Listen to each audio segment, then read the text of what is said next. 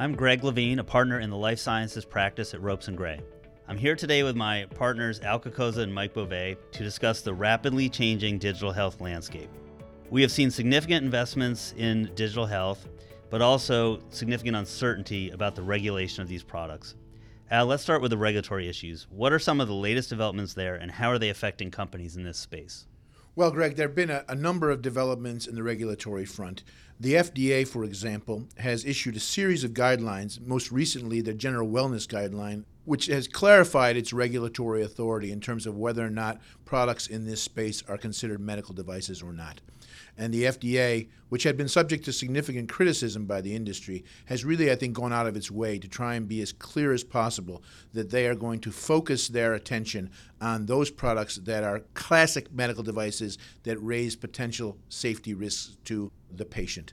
And so, for example, in the general wellness guidance, they've indicated they are not intending to regulate as devices any product, including software or wearables, that focuses on wellness issues or that even identifies specific chronic diseases, provided that those products are focusing on the lifestyle aspects of those diseases. For example, a product that monitors your caloric intake to help a diabetic manage the diabetes condition, or that focuses on your sleep patterns in terms of documenting those patterns to help if there is someone who's suffering from depression.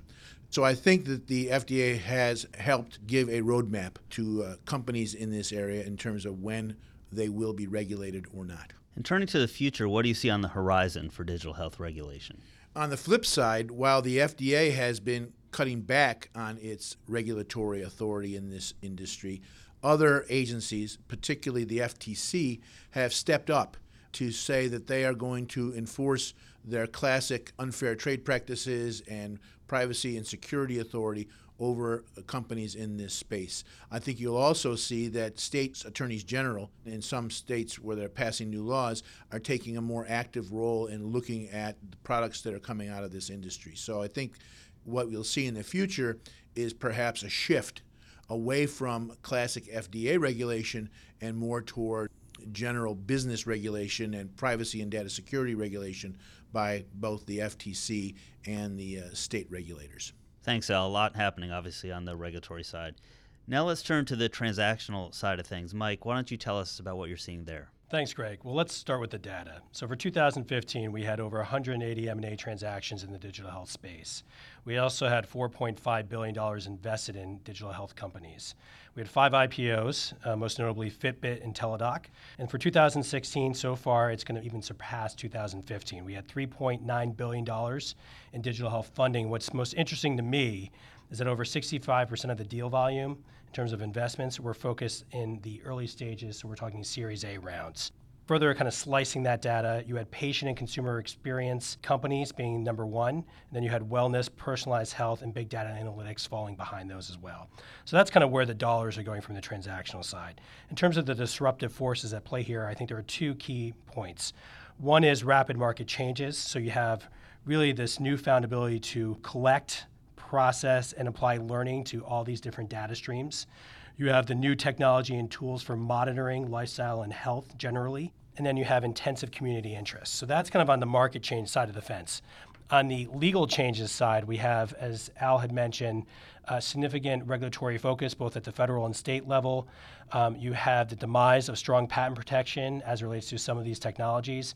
And then you also have the Affordable Care Act and different payers looking at using bundled payments and other methodologies to see whether or not there's a true data proposition for use of these technologies. So you've told us about the current market and a bit about some disruptive forces. What do you see coming down the pike in the future? So for 2016, I continue to think it will rival, if not surpass, 2015 in terms of investment in the space. I think you're going to see a lot of the early stage companies fail, but the ones that are able to address at least one of the kind of propositions that we've been talking about in this podcast, facing companies and consumables, they will be able to demonstrate that they do have either market acceptance of the products, that they've been able to either surpass or get around any legal or regulatory hurdles as a way to differentiate their products. I think you're going to see data privacy and security being also an important tenet of these products. So to the extent a product is able to demonstrate that they are either HIPAA compliant, to the extent they use protected health information, or that they're able to operate kind of independent of those regulations is critical.